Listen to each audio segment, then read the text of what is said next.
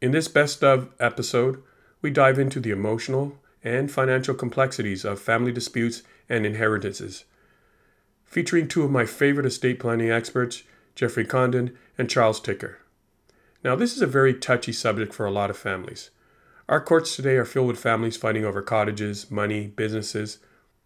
I can relate. My siblings and I no longer own any of the assets of my parents, and we haven't spent the holidays together since 2010. So, from the impact of unequal inheritance distribution to sibling relationships and the toll of costly legal battles, my guests are going to offer some insight and real life examples. Join me as we explore the importance of estate planning, the role of mediation in resolving disputes, and the potential consequences of unresolved family This is baggage. the Executor Help Podcast. Learn how to settle an estate, pick an executor, and avoid family fights. For more information, go to davidedie.com. Now here's your host, David Edie.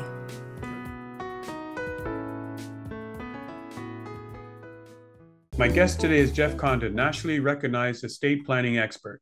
He's the author of the bestseller Beyond the Grave, The Right Way and the Wrong Way to Leaving Money to Your Children and the Living Trust. Jeff, thanks for taking the time today to have the conversation. Well, it's my pleasure, David. I am always happy to elucidate people on what a lot of folks consider very either dry topics or topics that are verboten from polite conversation. My job is to be in people's faces and say, this is what you have to know about inheritances and your inheritance plan in order to help preserve your family after you pass and your children and other heirs end up with the family money, so to speak. Okay, before we go on, what was that first word you elucidate? What was it? What was that word? Verboten. No, there was elucidate. What does that mean? Oh, elucidate means to help people understand, to help. Oh, okay. I knew that, but I knew that, but there could have been other people that are listening right now thinking, what did he just say? Okay, so this shows that I've learned a lot as an English literature major at UCLA. And a show off. Okay, so we'll continue here. Okay, so wait till I start with the 5-syllable words. Man, everybody's going to be really impressed with that. Okay, I look forward to that. So when you were talking about inheritances, why is this subject, seem to change people and family dynamics? And in your book, you talk about this is basically just human nature. Why do you believe so? People behave the way they behave when there's not a stressful situation. People walk, they talk, they breathe, and they are themselves. Whoever they are themselves. But it seems when stressful situations come up, you really find out a person's true nature, whether that person is calm, collected, histrionic. There's another word for you. It means upset, gets upset easily. I distill this down to saying at least in the subject of the conversation we're having now is you really don't know someone until you get around to having a money relationship with that person, whether you owe a person money, whether a person owes you money, you owe a person money, whether you've split or shared inheritance with that person. That's when I think true colors come out. It's almost as if there's a special DNA that is deeply recessed within the body that surfaces to change and impact the way a person walks, talks, breathes, perceives. Because now we're talking money and everybody wants their respective share that they feel that they are entitled to. So when it comes to money and it comes to a money relationship, that's when I think you see true nature come forward and impact on the way a person conducts himself or herself. I would totally agree in my case. That's how my book was written, is based on my 7 years, 10 court appearances, and $50,000 in lawyer's fees. And that's because one of the siblings felt entitled, even though the estate was supposed to be split 3 ways.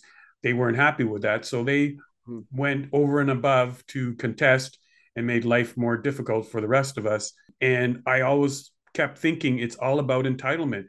And it's not only I mean, you see it. I went through it, and you've probably seen in your, with clients.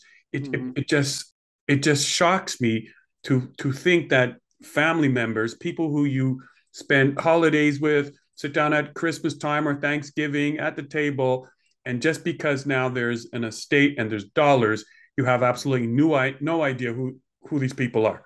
It's like a stranger. David, I've been in this business for 35 years, and I'm still shocked. I still cling to a belief, maybe naively, even after all that I've seen, that people should just act reasonably, act in a way that that makes people not have to feel like they have to battle to get to administer their parents' trust in estate.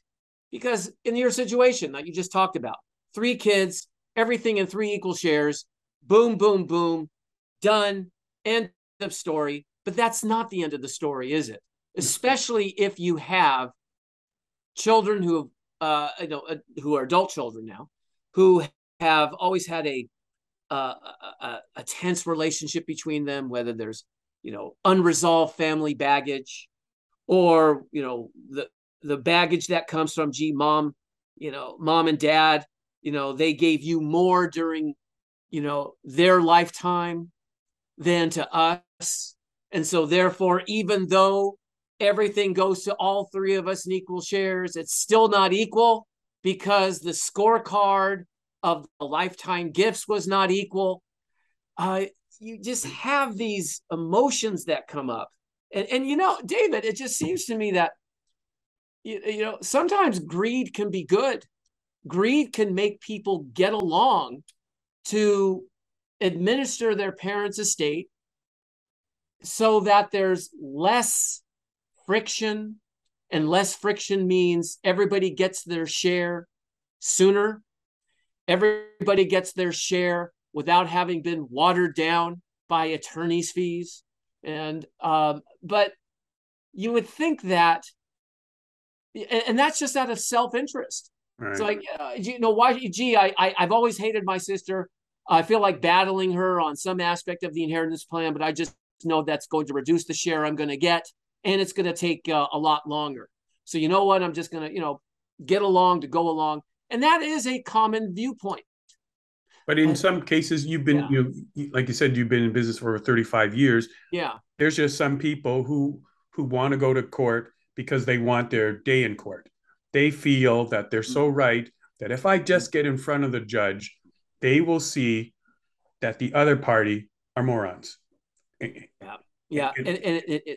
And I actually look at my role, and when I have potential clients who come to me for that, I don't take, I turn down more cases than I take, David. I have to believe in a case. I'm going to be 61 on Sunday, and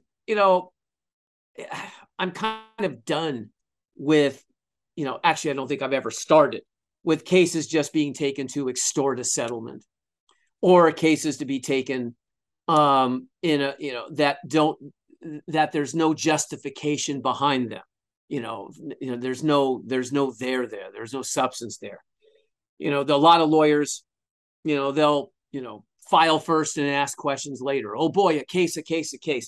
I don't think I've ever been that kind of lawyer. And so but there are a lot out there, and so there's sometimes lawyers who stoke emotions in the inheritance process, in litigation, because maybe they're taking the case on a contingency basis, or maybe they're thinking, hey, if this person is foolish enough to pay me money, I'm foolish enough to take this case. Right.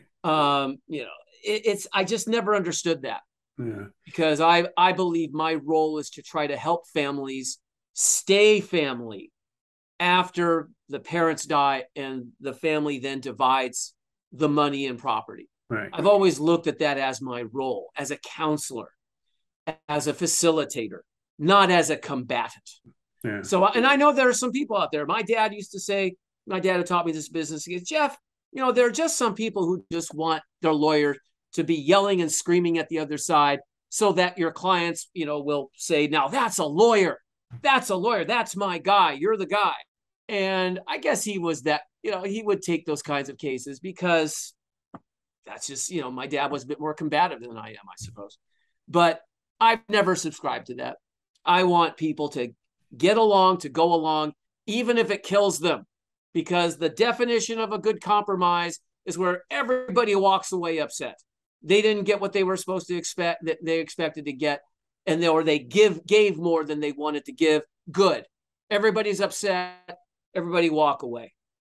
I know I'm just kind of going on these, maybe irrelevant tangents, but you got me No, they're going. relevant because I think for people listening that you have to think twice if you want to go down. I called it a cliff. If you want to go over that cliff, if you want to go to court, you want to get in front of in front of a judge. Understand that it's not going to be like an episode of Law and Order that it's going to be over in an hour. So if you got to be willing to give up maybe time at work, you're going to be giving up and be scratching checks to lawyers. And it depends on the type of lawyer that you have that's probably going to try and talk you out of it. But also you have to understand that you're walking to a cliff. And if you're ready to jump off just for your principles, when you land, who knows what are you going to be left with when you land. Oh, exactly. What I like to do is, if I have some clients who are really insistent, I come up with some egregious retainer to say, okay, is this what you want to do? Fine. You know what? I'll take your money. I need a $25,000 retainer. Oh, really? Not less? No, this is what you want to do. And when that's done, when we've run through that, I'm going to ask for another $25,000 retainer. So, that's a way of chasing away these cases sometimes with insistent people. Right. Doesn't happen that often, but it's kind of fun when it does. So let me ask you the question. Why do you believe, what are the reasons that people end up fighting about money? Is it because there's a lack of communication, that maybe the parents didn't talk to the kids? Can you think of a case where that came up? Well, if we're talking about a family upheaval in the inheritance arena, essentially we're talking about what type of inheritance instructions did mom and dad come up with in their living trust? Because the living trust, I know you're out there in Montreal, and Canada may have some different inheritance vehicles than we do in America, but essentially that if you have real estate, you're going to have your inheritance instructions in a living trust. It's a document that says who gets what when you die and how they get it. Okay, so what comes up are adult children of parents who are unhappy with those inheritance instructions. Now, why are they unhappy? Well, the one reason is that perhaps in the simplest one is if the inheritance is not distributed equally to these children. And there's the obvious one where maybe parents left more to a child and less to another. Why? Because maybe they liked the child who got less. Right. Or what is common is that they felt, well, I got son and daughter, and son is a successful physician, and the daughter is a struggling school teacher, and she doesn't need it as much. So we're going to do what we feel is economic justice between them and leave more to the struggling school teacher daughter and less to the physician son, and because he doesn't need it and he'll be fine with that. Okay, I get that a lot. The first thing when I hear that is, I think you should talk to your successful child to see what he or she thinks. No, Mr. Condon, it's my plan. I can do what I want. Yes, absolutely, you can do what you want. But in my opinion, there's going to be fallout between the two kids if you haven't not cleared it with them, but just told them about this in advance. And maybe if you do, you can can gauge the reactions. Oh, we know, Mr. Condon, our son will be fine with it, doesn't need the money. Well, okay. If this were my dad talking, he wouldn't take the plan because he know what would come up as a result of it. He would come up there would be a situation where the successful child would say words to the effect of, you know what? I hate my sister. the one who got more. I hate my brother got more.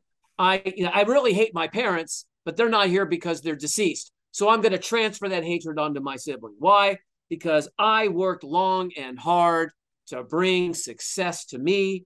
And if I brought success to me, that would bring honor to my parents. And what did my parents do? They punished my success and rewarded my dingbat sister's failure. Right.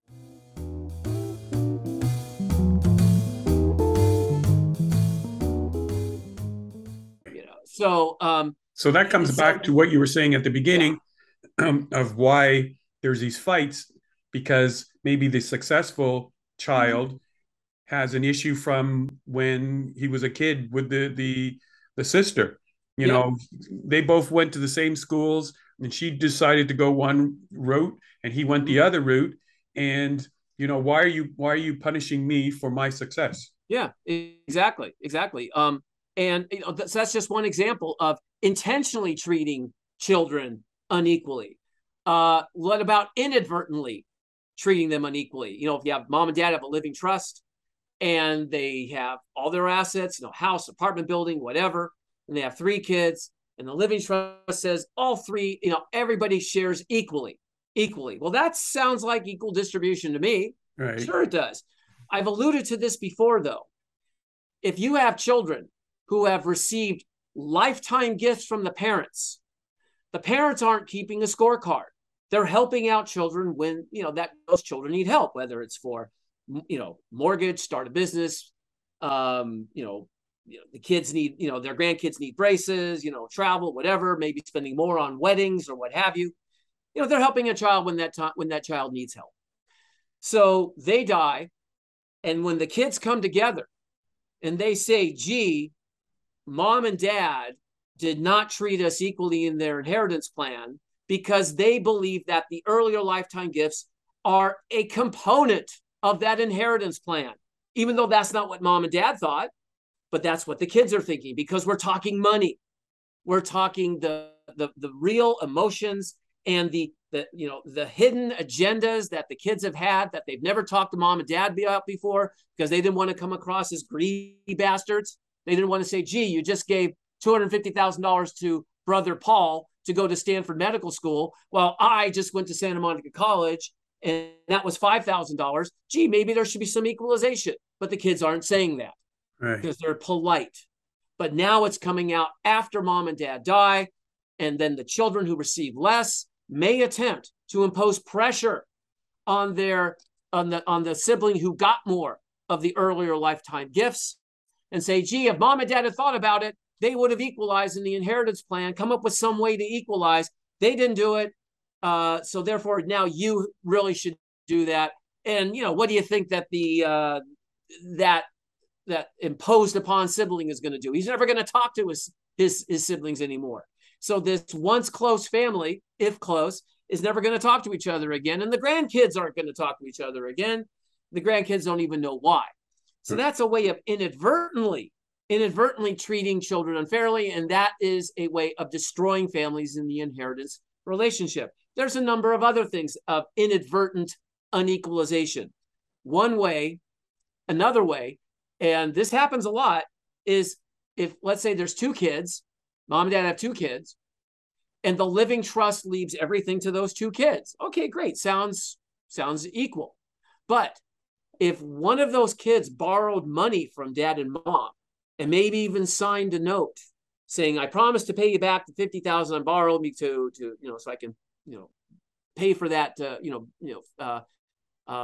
renovation on the house, down payment on a house, start a business, whatever. Okay. And then mom and dad loan money, but they don't get repaid, you know, because maybe this debtor son, it's called debtor son, you know, maybe started making a few payments. Maybe he stopped making payments. Mom and dad wondering, where's this month's payment coming from? And then they realize, gee, the awkwardness of this debt is keeping their son from coming around, and means that mom and dad don't get to see their grandchildren as much. So they don't mention it. And to the son, the debtor son, not mentioning it is the same thing as forgetting it. And now mom and dad die, And when the trust says everything goes to those two kids equally, everything includes the unpaid debt, whether it's evidenced by a loan, by a promissory note or not. So now you have a sibling, it's a daughter who says, gee, mom and dad loaned you $50,000. It went unpaid, and I did some math, and $50,000 over 20 years at compounded interest is now something crazy like $250,000. So now you owe $250,000. Well, obviously you don't, since you get half of everything and you get half of that debt, which means you don't have to pay yourself back, of course, brother, but I want my $125,000. Pay up. Gee, mom and dad didn't think about that, did they, when they were dividing everything equally? There's solutions to all these problems, by the way, David. I haven't talked about them, but 95% of the solution to any inheritance problem is recognizing that problem in the first place. As my dad used to say, my dog can come up with, solutions. Solutions are easy. Recognizing the problems is the tough part. This is, we recognize all the problems that arose after having a volume of clients who we did living trust for die. And then we saw their inheritance plans come to life, and we saw what happened and saw that plans we came up with about 30 years before, 20 years before, inadvertently create these chasms between kids. So, it's kind of like a school of hard knocks. Right. Learn from our mistakes. You say, gee, now we ask, mom and dad, did you make any loans to any kids? Yes, we did. Okay, great. Do you want to equalize with that?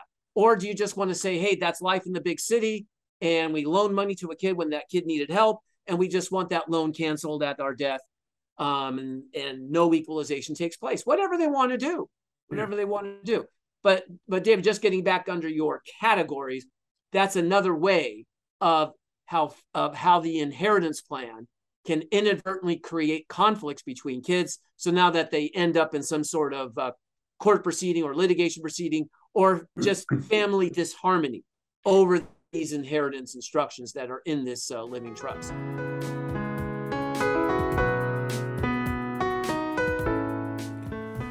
So far, we've looked at the dynamics and the potential pitfalls of sibling conflicts over an inheritance.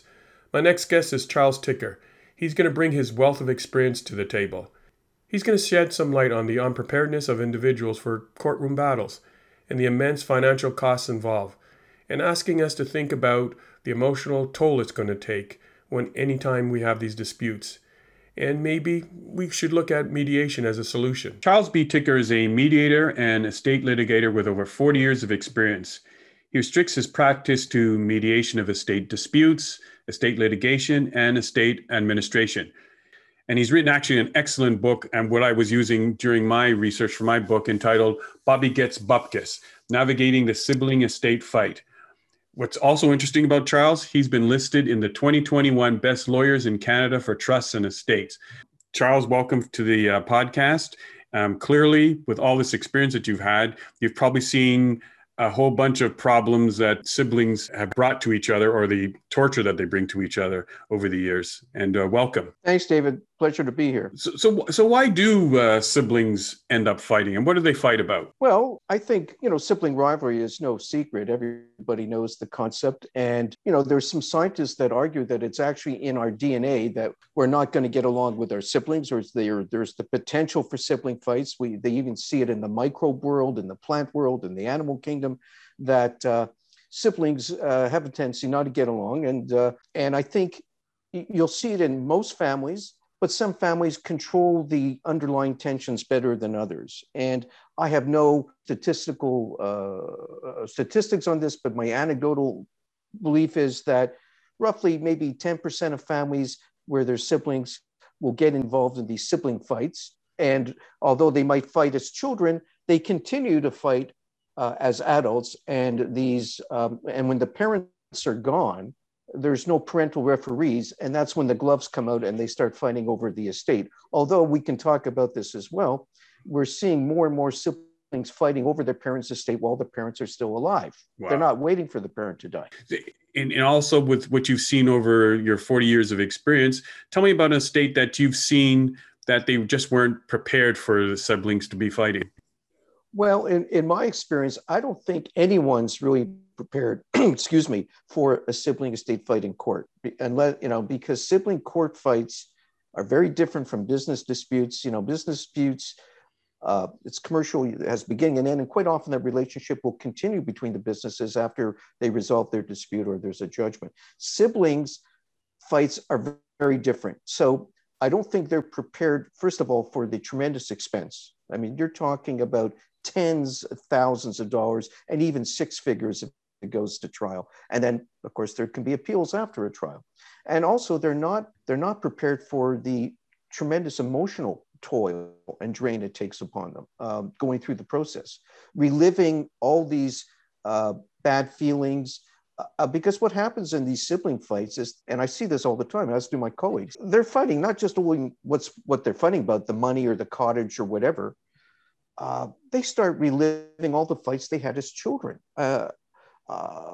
And so, they think they need a lawyer, but quite often they might need more a social worker or a psychologist. I think the emotional drain is in some respects even more of a toll on them, taking a toll on them than the money, but they're just not prepared for, I think, how long it takes. Everyone thinks I'm going to have my day in court. Well, it's not like TV where, in an hour you go from the beginning of the case to the end.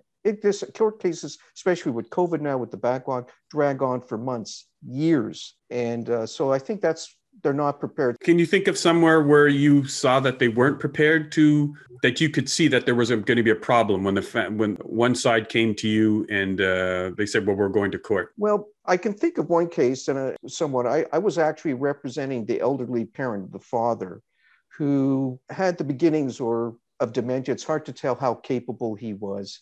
And he had 4 children that were fighting over who should have control of his finances and his personal care by way of powers of attorney. And to some extent, my client, the father, was somewhat to blame because he would change his powers of attorney willy-nilly, and depending which child he wanted to favor, he would change the power of attorney. So they had all these competing documents. They were fighting over who had control, going to the bank, going to doctors, and they lost sight about what they were supposed to be looking after, and that was dad. And then what nobody was prepared for is dad got very sick, had a stroke, ended up in the ICU, and this family couldn't even work out a visiting schedule. Who could visit when at the hospital. And the hospital said, we're not going to have any of these fights. We actually had to get court orders where a judge set out a visitation schedule, 24/7, who could be in the room. And the judge ended up appointing a government official in Ontario. It's called the public guardian and trustee. But that's a government office that looks after the interests of incapable people. That bureaucrat's office started making end-of-life decisions for their father. And I thought that was so sad. And I don't think the family realized that once they got their dispute into the public domain and they were fighting for control, the irony is at the end, they all lost control in terms of personal care decisions. And some total stranger took over end-of-life decisions for their father. And I thought that was very sad. And I think, nobody really saw that coming, but, it happened. But for it to get to that point, is there not, at no point are they so stuck in their own individual camps of their own thoughts of the way things should go, especially like in this case for the dad, that no one wants to stop and say, you know what, this is crazy now, look what we're doing? Or is everybody just sort of stuck in their ways and they just want to forge ahead because they want to be right? Is it about being right? It's about being right. And what we hear all the time is, what's fair? This is not fair. But everyone has a different concept of what fairness is. What happens is, what I see in these families, that like a lot of these cases, the vast majority do settle before they go all the way to a court hearing, even though a court case may be pending. But there's maybe 5% that don't. And the families like the one I described, the family problems are so long-standing, and they go, like in this one, I remember doing cross-examination of one of the siblings, and he said, well, I won't agree to my brother having control because he's a dishonest and he can't be trusted. And I said, well, why can't he be trusted? Well, when he was 11 years old, he stole a chocolate bar from the corner store. So like I said, they bring up stuff from childhood, and it's like in their DNA. And if they have the resources to continue fighting, and this family had resources, because what happens is they run out of money, that sometimes ends it, or they run out of steam. But this family had money, and they just couldn't get past that emotional that was, like I said, ingrained in their DNA. So what happens? You would think, yeah, let's just be reasonable and let's work something out. And it's not the lawyers that are pushing it, in my experience. It's the client. And that's again because everybody wants to be right, and Yeah. it has to go that way. And at what point do siblings, you as being a mediator, and then they say, you know what, let's go to court? What is there a certain point that you don't end up going to court and it gets settled? Is it because of money, or is it because they run out of money, or now they realize that they're now probably eroding the estate? What's the point of no return that now you're pretty much blowing up everything? It's a great question. Mediation, and that being a meeting with a neutral party who facilitates the discussions, a mediator. In my jurisdiction, where I practice in Toronto, it's mandatory in these types of disputes. Basically, it depends sometimes how far along they are in the process. I mean, you don't want to go to mediation too early because they need the information, they need the documents. But what they have to have some pain of the legal costs, because then they begin to realize that they are burning through the estate, they are burning through money. Most of the time, it's just that they realize that they just can't take it anymore. And I've seen cases that drag on. What happens? Some of the parties, the kids, die in the middle of the proceeding, and then what do? They're fighting over a parent's estate, and one of the kids dies, and then their estate takes over. But what our courts, in my jurisdiction, the judges are trying very hard to get people to settle. Even on the eve of trial, judges themselves will be doing mediations and saying, look, you don't want a total stranger to decide this case for you, because one of you is not going to be very happy, and the loser is going to pay a ton of money in costs. And also, do you want your dirty laundry all over the internet, when the case is reported? Because all these cases are up there. So when I'm mediating a case, I really stress the confidentiality, the privacy, and the fact that you can be a lot more creative in mediation than you can in court in terms of resolving a dispute. So there has to be a willingness to make compromise. And I'd say the vast majority of cases will settle, but there'll be a certain percentage where the parties are just so full of venom and they have the resource, they'll continue the fight. Is it always about the money? Is this what it's always about? Is it always about the money that they end up this way? Or do you have examples of where people weren't fighting over the money, they were fighting over something that was something ridiculous? It's not always driven by the money. A lot of times what's driving it is, like I said, this concept of it's unfair, or it's about control. And like I said, a lot of the litigation we're seeing now is while the parent is alive. So you'll have an incapable parent with dementia, Alzheimer's, whatever, and there's a fight over who should be controlling the finances of the parent, who should be making the medical decisions. So a lot of the times it's about control and not necessarily money, although money is quite often the main reason why people fight over the estates. But we're seeing now it's about just lack of trust and control. And with all this turmoil that families will go when they decided that we're going to get lawyers involved, and then we're going to the final step will be we're going to go through mediation, and then that final step is going to be the judge is going to talk to us before you head to court. What happens to the family after that? The family you were talking about, what happened to the family? They just disintegrated? Well, in that case, what happened in that case is that the parent died, and then my involvement was I was off the case because I lost my client. But I know one of the kids, I think the fight continued. One of the kids passed away.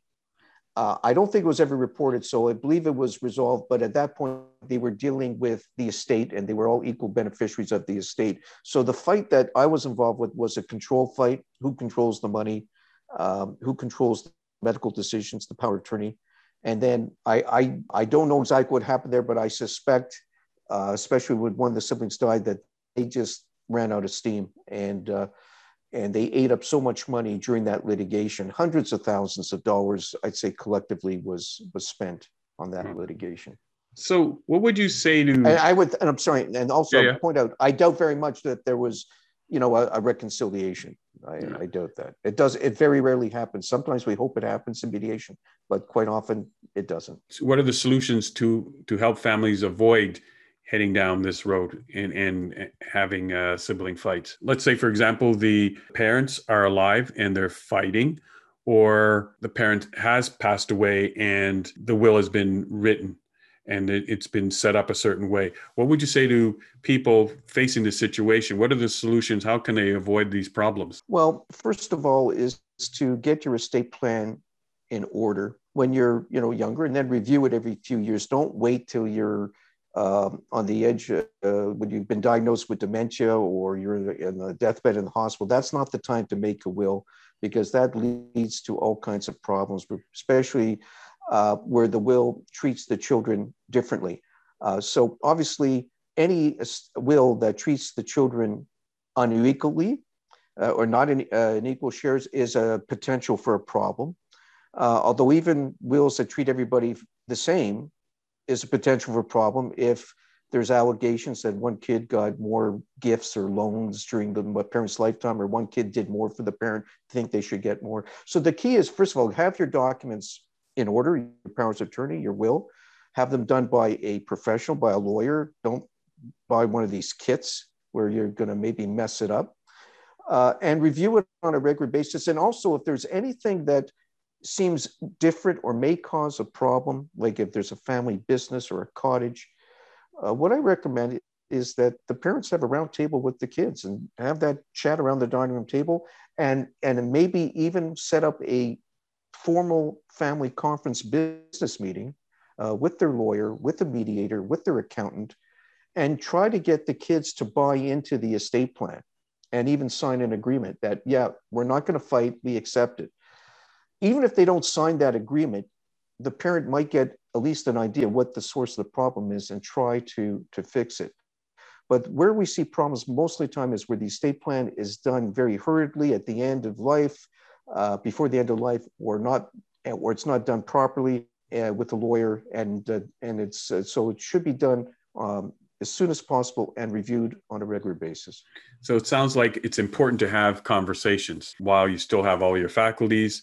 If it's your estate that you're planning, but as an executor, what else should you be looking at? Should you also say to the person who's you're the executor of that estate, you need to let so-and-so know that this is what's coming down the pike, so it's not a surprise. Right. And people don't always, when they make a will, they don't always check with the person they've appointed as executor. They don't always tell them at the time, by the way, you're the executor. Sometimes it comes as a surprise. And quite often I'll tell people that are appointed executor, if it looks like it's going to be a messy situation, I say, like, maybe you don't want the job. It's a thankless job. And maybe you just want to renounce and say, no thanks, I'll pass. Because you don't have to accept the job if you don't want to. But I think if an executor knows that there's going to be a problem, yeah, it's probably a good idea to start that dialogue earlier than wait before, because it always turns out to be, what were mom's, dad's real wishes? What did they really want? And that's why having a will done by a lawyer is helpful, because the lawyer hopefully is going to make very detailed notes. But nothing speaks louder than hearing it from the parent. But I got to tell you, even hearing from the parent while they're alive does not mean there won't be a fight. I mean, I have a file where the parent on her deathbed, she had told all her kids that Sally was going to get the house, because Sally needed a house, and I think there was 4 or 5 kids. They all heard it. She put it in her will. Unfortunately, it was a homemade will that she did on her deathbed. And of course, when she died, even though people heard it, even though there were witnesses that swore affidavits that they heard, they still challenged mother's intentions and had a big fight. And eventually it settled at mediation. So I guess what I'm trying to say is, even if you have that dialogue, even if you do your best to write it down in a letter or whatever, I hate to say this, if a family is inclined to fight and has the resources to fight, they may still fight. Not very encouraging, but that's just the reality. I want to thank you for taking the time today to share your knowledge. Hope people that are siblings are in a situation, they now know that if they know that they don't get along with a brother or sister, that they have to be cognizant to have the conversation with the parents. Hopefully can alleviate future problems by having conversations with all the children, knowing that this is what their wishes are going to be going forward. And that'll help. In my case, personally, my parents should have done that and we wouldn't have ended up where we ended up. But I think part of the reason why I wrote my book is you just have to have those conversations. I want to thank Jeffrey Condon and Charles Ticker for shedding some light on the emotional and financial toll of sibling disputes. I urge you to recognize the potential for family fights, take proactive steps to address them through proper estate planning, open discussions with family members, and seeking professional help. Every family has issues, so don't kid yourself. You have absolutely no idea how your family is going to behave when you're no longer here. You have no idea how they're going to treat your executor. So when we ignore the one thing that life guarantees, we put our families in danger. So the choice is yours. Do you want to leave a legacy or a legacy and a mess? Thanks for listening. If you enjoyed this episode and you'd like to support the podcast, please share it with others, post about it on social media, or by leaving a 5-star rating and review on Apple Podcasts. To catch up with all the latest from me, go to davidedie.com. There you can follow me on Twitter, LinkedIn, and Facebook. Thanks again, and I'll talk to you next time.